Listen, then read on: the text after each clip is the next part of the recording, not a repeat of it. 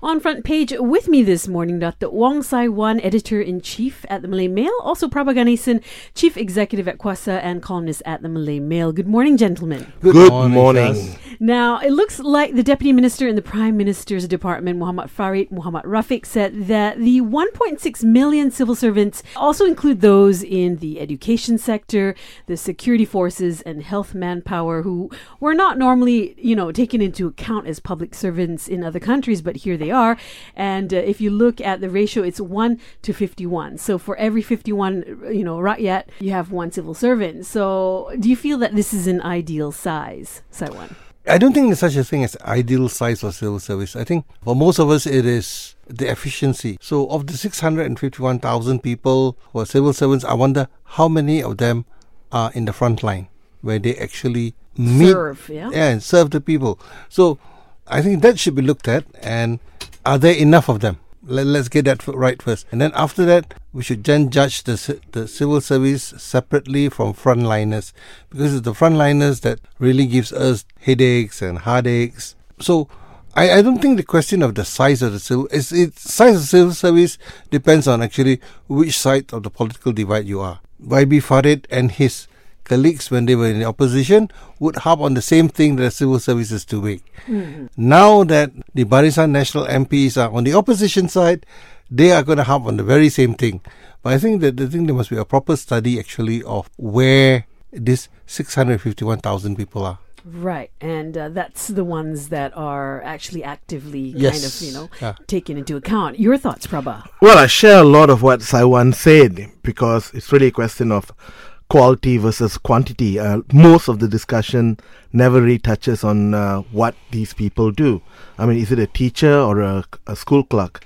Is it investigators? Because the regular public, they would want more investigators rather than clerks at a police station taking your report. Exactly. So it's a perspective of what they do, because I believe people want service to be delivered to them, and therefore it's a question of whether they're executive level, white collar or blue collar. But extended to that is that it's also 1 million votes an election. So it's very difficult in view of things like AI reducing. I mean, if banks are reducing the employees because not less people are meeting to provide services, wouldn't be the same for the civil service? Yeah. And therefore, in the long run, are they going to be losing people or keeping people to keep votes? Well, it's definitely, personally, I feel it's a little bloated, but yes. No, but see, the problem with going automated or AI is that we Malaysians, regardless of whether we are B40, M40 or whatever, 20, we like to be served. Mm-hmm. I think until today, a lot of us are still complaining about the banks not being efficient. We have to go through talk to machines. When we deal with telcos, we get upset when it's a computer answering us. I think the government could very easily go down the road of telcos and the banks. Will the rakyat agree? Yes. Is something else. And then that will probably potentially come up for the next election. Yes, it is. Yeah, as an issue. Well, coming up, Asian markets roiled by recession fears after Wall Street sell-off this week. We'll be taking a look at that next here on Lite. On Front Page with me this morning is Praba Ganesan from Malay Mail, also Datuk Wong Sai Wan, also from the Malay Mail. And it looks like Asian markets roiled by recession fears after Wall Street sell-off. The Dow Jones closed 7% in the past 3 weeks, and two of the world's largest economies, Germany and the United Kingdom, appear to be contracting. At least this was the news yesterday, but I understand there's been a hike. There was a technical correction last night in the US. I think it went up about 100 points. Which is still much, much lower than the almost 900 points that collapsed the day before. Mm-hmm.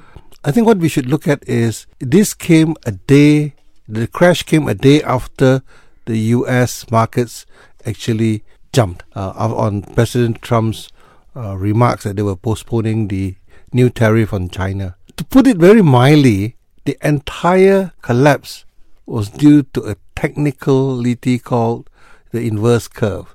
That means the interest rates and the bond market and all that just overtook equity. That, to most analysts and economists, is a sure sign that the global recession is coming. I think that's what we need to look at. And I've been saying for 18 months now that the recession is going to hit Malaysia. It's just a matter of how badly it's going to hit. Now, among all these pundits, economic pundits, they're calling it the 3 C's: China, consumer, and credit. Now, if those 3 things happen to coincide at the same time, then we are looking at a massive global recession. All right. Your thoughts, Praba? Well, I never try to overreach on economics, but as they say, the cliche, if the US sneezes, the world catches a cold, is always going to be said over and over. But I suppose what I can contribute here is talking about us in Malaysia, because recessions, if there's a global recession, then it hits us as hard, as they say, because we are a trading nation and we rely very heavily on the world and how the world reacts to us. But also, recessions are a time where you can do your own internal correction. It allows us a chance to reset some things. Maybe it's an opportunity for us to relook at what our future industries would be. You know, people keep throwing around Industry 4.0, and also about our education, and also maybe looking at the redistribution that we have in wealth in this country. So maybe that's a time for us to sit back in a room and try to replan our own economy. Well, definitely. But you see, the problem is this: our government keeps on saying that doesn't seem to have a plan for recession. The most obvious thing is they're saying, "Oh, our figures are good. We're not going to hit recession." Now, does it mean that they're just putting up a brave front, or are they really don't have a plan? Brave front, I accept. Don't have a plan, we are going to be in trouble. Yes. I kind of think that we don't have a plan. Oh dear. Yeah, I mean, they've got to put a bold front. Any government would do that. But I think I might have to agree with Sai Wan on this one, and that is there might be a lack of a cohesive plan. Okay. Well, let's hope the powers that be are hearing. He's more optimistic. He's saying cohesive. I say they don't have one. All right. Well, coming up, refugees are despairing at the slow pace of reform since the Pakatan Harapan government took over. We'll be taking a look at that next here on Lite. On Front Page, with me this morning, Datuk Wong Sai Wan, Editor-in-Chief at Malay Mail, Praba Ganesan, Chief Executive at Kuasa, Columnist as well at the Malay Mail. And Malaysia's refugees wait here for years without basic rights, and it's causing mental health issues and leaving many turning to underground work. They are despairing at the slow pace of reforms since Pakatan Harapan took over. Why is it taking so long, Praba? It's about refugees, and you're talking about Malaysia, and we've been dealing with refugees since, the 70s, since the end of the Vietnam War. And the thing is, it's a very tenuous and difficult issue when it comes to refugees for a government, especially a country that's porous like ourselves, because one man's refugee is another man's economic migrant. Or in fact, for our security detail, it could be a security threat. So having all this considered, it's difficult. Also, for a lot of the Pakatan leaders, while they were in the opposition, they always try to overreach in stating their love for migrants and also refugees. Right. Our own economic situation persists. So it's an issue of priorities. Because if we don't, it's political suicide. Okay, so what moves have been made to improve the quality of life for refugees, if any? I don't really think, but to be fair to this government, I really don't think it has to be a priority for them. Obviously, they work with the United Nations refugees, part of their organization, and they do other things to work with other international agencies. But if you're asking me, is this government doing enough? I would say as a government, especially in a time of this kind of economic situation, its priorities would be with its own citizens first. Right. Okay, your thoughts, Sai Wan?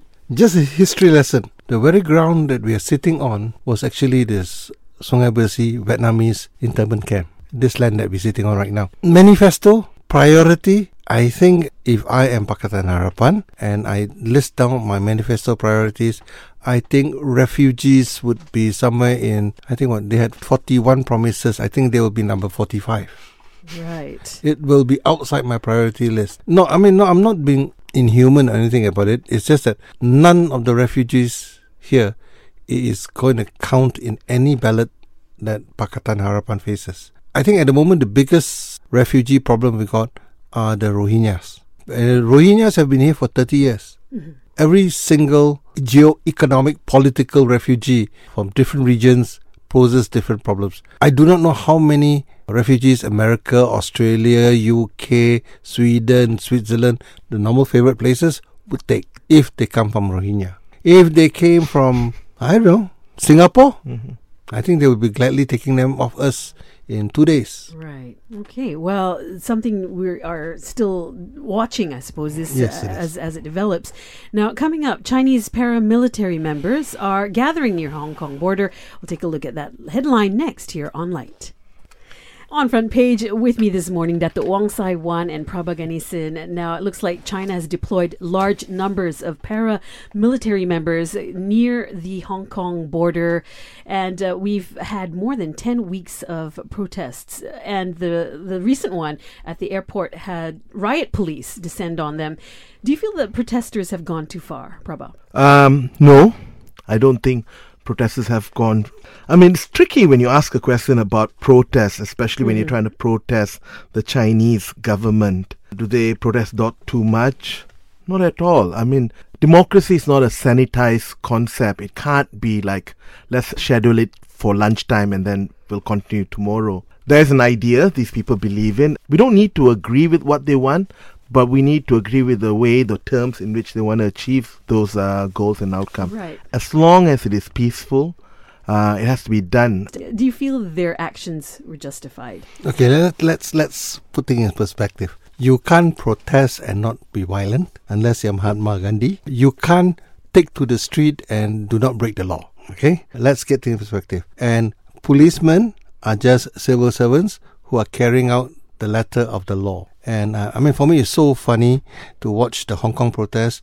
Every time before they shoot tear gas, the policeman puts up this black signboard that says, tear gas coming. Give them 3 minutes to scatter, and then they fire the tear gas. They use rubber bullets once, and it has been repeated on every coverage that they shot rubber bullets. I mean, come on. In Northern Ireland, during the height of the IRA, rubber bullets were considered mild. Israel used more than just rubber bullets. They used hardened rubber bullets in Palestine. I think if you look at it from that kind of perspective, I think the Hong Kong police have been very, very restrained. Yeah, but I don't think we need to aspire to who's got the harder rubber bullets. I mean, there are instances throughout history where we have had violence from those in power. Those in power have displayed different levels of aggression to protesters.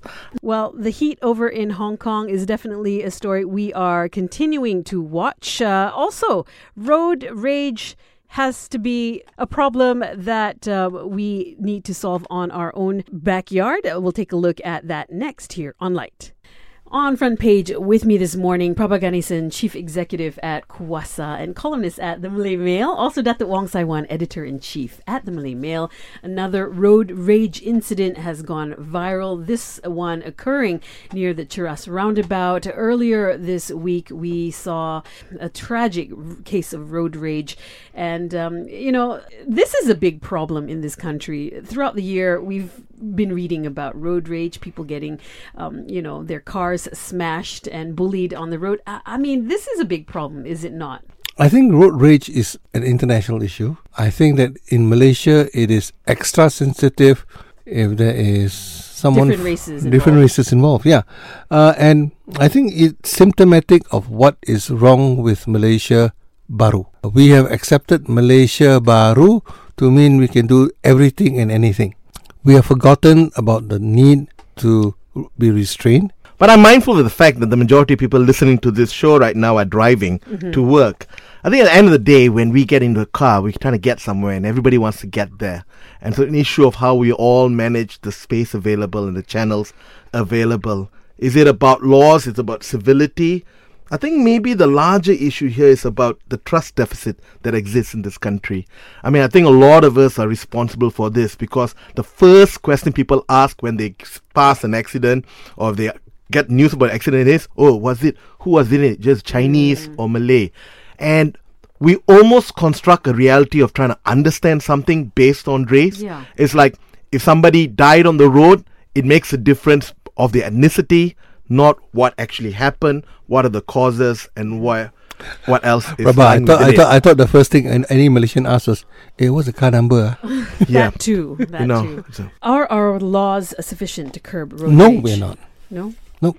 Your thoughts, Prabha? I think laws are there, a lot of laws in this country. I think it's a question of how we look at laws, because we can punish people all we want, but people don't appreciate civility, then what can we do? All right. Well, gentlemen, it's been a very interesting discussion this morning on Front Page. Thank you very much.